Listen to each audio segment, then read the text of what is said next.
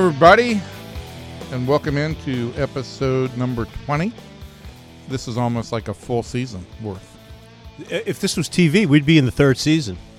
Nowadays, Yeah. It used to be 26 episodes. Now it's 8. We'll go 8 now. So we're in the middle of our third season. I am, as you know, Evan Grant, or maybe you don't. I'm Evan Grant, the Rangers beat writer from the Morning News, and this is Upon Further Review, the Dallas Morning News Sports Day DFW's podcast. And as always, or most of the time, I'm joined by... I'm Barry Horn, who I think I've been here more times than you, but thank you very much for including me. But we have an empty seat between us. Well, even when Kevin's here, we have an empty seat. Kevin Sherrington, not in today. He had a previous commitment. Is he with Susan Hawk?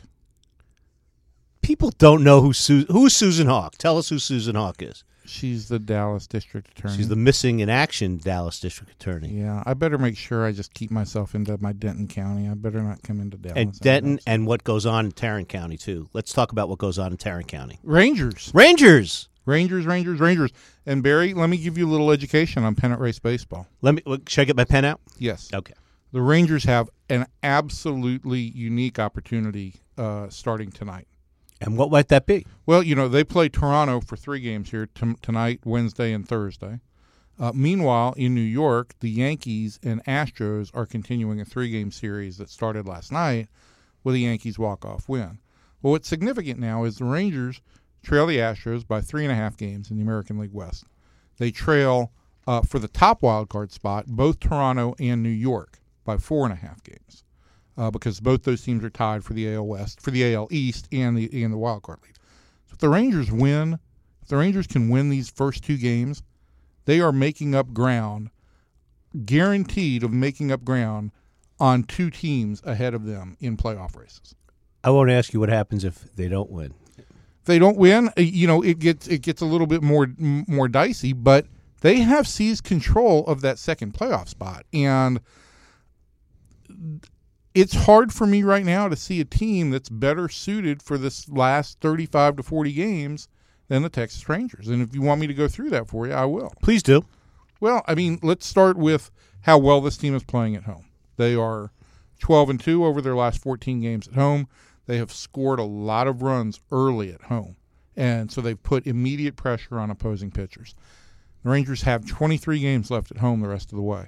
That's the Astros, on the other hand, 15 games left. This is as of Tuesday morning. As of Tuesday morning.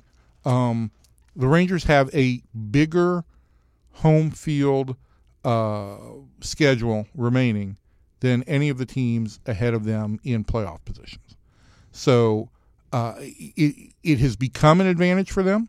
They've learned, I think, my latest working theory on why they played so poorly at home in the first half is because they were home so infrequently. And by and large, they were fatigued when they got here. They have gotten more games at home now. They've learned how to play in the heat. They've learned how to prepare themselves in the heat very well, and they have created a home field advantage. And now, if you get into September and you get some people actually thinking this is a playoff team, and you get some walk-up crowds in Arlington, and you've got 30, 35,000, maybe even, who knows, the last 10 days of the season, you get 40,000 a night in there. That's also going to ramp things up another level. Well, home, away, that's nice. But let's talk about something even more important. I think the pitching staff and the way the pitching staff, starting pitching is shaping up nicely. You like the 1 through 4 now? I like the fact that they have fresh arms down the stretch. Okay, and how about the bullpen? Well, the bullpen is right now. You have to say that the bullpen has gone from being this team's biggest liability to an asset. I don't know how long the track records are for guys like Jake Diekman and Sam Dyson, but they have transformed this bullpen to the point where in August now, since they got Dyson and Diekman, and they put Kella on that rest program, their ERA is 2.8 in August. Over the last 11 games when they're 9-2, it's a 1.99 ERA out of the bullpen. That bullpen has allowed 7 runs in those 11 games. 6 of them have come when the team had at least a 5-run lead. I love it when you talk like that. So they have turned this into an asset. And if you get 6 innings out of your starters now, you've got the ability to mix and match Diekman, Dyson, and Kella for 7 and 8. And Sean Tolleson deserves all the credit in the world because the guy is not what you would consider a textbook closer. He's not a guy who comes out there and throws 95 plus. He throws 93, 94, has a great changeup, and really has turned himself into a very solid pitch maker. Could he be the most valuable player on this team? I think it's going to be hard to think that anybody is been more valuable over the course of the full year than Prince, because for a long time Prince was the entire offense. But Tolleson has been the most consistent pitcher from start to finish. And he's also got some competition for that because Colby Lewis has been, you gauge Colby as kind of a number 4, number 5 starter. But here's the thing. He gives you innings, and he gives you a chance to win every time. And if you go back and look, when he's got to make pitches in big games in the past, like the postseason, he's done that. If I said to you at the start of the year, Lewis, Moreland, Tolleson, they'll be keys to your season, what would you have said back to me? Well, I would have agreed with both Moreland and Tolleson. I thought Tolleson was very possibly the most valuable pitcher in the bullpen going into the season. Because he had the ability to pitch to left-handers, and they didn't have a lefty in the bullpen. They didn't have an established setup guy, and Sean was coming off a very strong year. Moreland, you always felt like if he had the year that they expected when they saw him in 2010 in the second half, he had that disciplined kind of year with some power, then this was going to be a guy who lengthened out the entire lineup.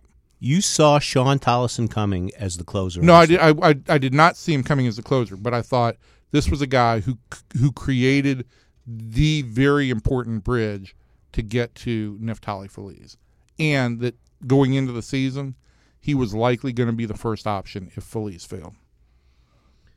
And Colby Lewis? Colby Lewis, I thought that what the Rangers could count on from Colby Lewis was, to go out there and give them 6 innings pretty much every time, keep them in games. What he has done is he's eaten up even more innings than I expected. Has he turned into their you? Has he replaced you? You can't say that. I mean, you is a dominant pitcher. What Colby is he's a pitch maker. He's a guy who keeps you in games, and he's a guy who conserves the bullpen. He's been valuable, but I think in a different way. Very valuable. And what about the job the manager's done? Listen, I mean, there's people who will disagree with certain things that the manager does, and there's certain times that I've disagreed on decisions he's made. But I think overall, my philosophy in kind of evaluating and watching a manager is how consistent are you with the way you handle situations, how when you explain a move that may be viewed as controversial or that backfired, what was your reasoning for that move, and do you have fact-based reason, or are you just going with my gut, or I felt that way, and I think this guy's really well prepared. I think he's sometimes he may even overthink situations a little bit, but that's the mark still of a great manager. Let me ask you this. Let's go back two managers ago to Ron Washington, who was 2 managers ago. Right. Everybody always said we're forgetting the Tim Bogart era was the 3 weeks in between. But his strength, Wash's strength, was always the clubhouse. He kept the clubhouse light. You're in the clubhouse a lot. Is it similar now? What's the difference is there a difference in the mood in the clubhouse? Is it the same? Is it better? Worse? I think we see a very superficial look at the clubhouse most of the time. I think what Wash was able to do inside that clubhouse was instill some confidence in some of the veteran players that he had in the Michael Youngs and to some extent Colby in 2010 and 11. He had a good relationship with Josh Hamilton, and I think was able to help get the best out of Josh at that point in time. But what goes on in the clubhouse, from my perspective, is all changed by whether they're winning or losing. If they're winning, everybody's happy. There's lots of music. There's lots of joking around. When you're losing, it tends to be more quiet. I think it's a good clubhouse. I think they've got good leadership segmented into different areas. I think that, among other things, I think Tollison has become a really good example for other guys in the bullpen. May not have a long track record, may not be very outspoken, but the way he does his job and goes about his work, I think, is a really good example for those relievers. On the starter side, Colby, Colby's numbers speak for themselves this year. His leadership this year also is going to be a big part of why I think the club will bring him back next year on a major league deal. I think that they realize what he brings to this club. Is there anybody who thinks they won't? Well, he's a free agent after. Well, I know, but they won't make an effort to sign. I think that going into the year that there were a lot of people who thought, well, this will be Colby's last year with the Rangers, and I think he's all but assured himself of getting at least what he got this past year, which was a career high in money in terms of $6 million. Is there a chance that he would go for more money elsewhere? It's always a chance, obviously. I think that as long as the Rangers make him, again, a fair offer, and maybe, this is another guy who I think is willing to share some risk in terms of incentives for innings pitched and things like that. I think that Colby wants to remain here and would like to finish out his career here. And you go around the rest of the field, I think Prince has been a really good influence in the clubhouse this year. And so all those areas, the Rangers seem to have guys who are able to kind of create some cohesiveness. And there's got to be something said for team chemistry when a club can face the kinds of adversity that this team did early in the year and with the number of injuries that it suffered early in the year, and still find a way to kind of paddle itself back to where it could be in position where if it made a run, it could be a contender. That's what's happened. And now I think that the guys who have some playoff experience, the Elvises, the Beltres, you've added Napoli, you've added Hamels, Lewis, all those guys, that playoff experience and that stretch drive experience is now starting to show. Playoff experience is very important, but if you're playing in a one-game do or die game, it's not quite. It's not. Can the Rangers win the division? Yeah. I mean, I think again they've got a great opportunity this week to basically even things up with the Astros going into the last 30 games of the season. They've got 7 games with the Astros remaining. They've owned the Astros in head-to-head competition this year. The Astros have been a very poor team on the road. I think last night I saw a tweet that they've lost 28 of their last 39 games on the road, and they've got more road games than home games left. I think one thing the Astros have going for them is that while I wonder how Keuchel and McHugh, with the number of innings that they've racked up, how they will pitch down the stretch. But you've added Fires, you've added McCullers over the course of the season, and given him some rest at points in times. So I think that they have some freshness to their rotation as well. I think it will be really interesting to see. Keuchel pitched exactly 200 innings last year, and he's on pace for 235 this year. That's going to be a real task down the stretch. How about in the larger framework? Wouldn't it be great to have a Rangers-Astros rivalry, like a real rival, like Mavericks-Spurs? Sure. Cowboys-Eagles. Wouldn't that be a great thing to kick off to get the sparks flying this season? Well, and you have, if it gets down to September and this continues as a Rangers-Astros race for the division, and the Angels continue to kind of fade or just tread water there, that's how you create a rivalry. You don't create a rivalry just by by geography and by celebrating that it's baseball in Texas. You create a rivalry by playing games that matter against one another. And yeah, I mean, I think that this would be a real boost for baseball in Dallas-Fort Worth. Be a boost for baseball in Texas in general, and it does have the makings. I mean, you look at the rivalries in this state. You look at A&M and Texas, and you look at – they don't play anymore, by the way. I know that. But you look at that rivalry. You look at Baylor and TCU? Baylor and TCU is a developing rivalry because they play for games that matter now. Like you said, Mavs Spurs, Mavs Rockets. There are some great rivalries because of the pride people take in their in their environment and their geographic home. That's never been there has never been an opportunity for the two Texas baseball teams to create a rivalry, because in the past they were in different leagues. When they did play, it was interleague play, and for the first 2 years that the Astros were in the American League, didn't matter. So, yeah, everything is set up for this to really create an intense rivalry going forward. Because also, I think that you have to recognize that the Astros have a lot of really good young players. The Rangers farm system supposedly is once again ready to develop lots of contributors. And if that's the case, then if these two teams are fighting for the playoffs year after year with one another, it's going to get intense. But I'm tired of the farm system argument, because the Rangers just traded a boatload of prospects, and they still have a boatload of prospects in the organization. And we can make the argument that they have guys just as promising still here as the guys who've left. So I just don't get that argument on we can't trade young up and coming prospects. They made a good trade for Cole Hamels. It could turn, as September turns into October, it could turn into a great trade for Cole Hamels. And don't forget Diekman. Well, let's just say this: if the Rangers have a 1-game playoff with anybody, with the exception of potentially facing David Price, and that was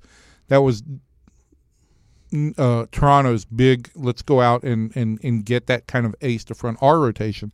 I like the Rangers matchup against the Yankees in a 1-game playoff. Who would it be? I don't even know who the Yankees would run out there at this point in time. I like their matchup against Minnesota in a 1-game playoff. I like their matchup against Baltimore in a 1-game playoff, because you have the ability to potentially run Cole Hamels out there for that game, depending on how you set up your rotation. Obviously, you might need him to pitch the last regular season game, but the possibility exists that Hamels would be there to pitch that game.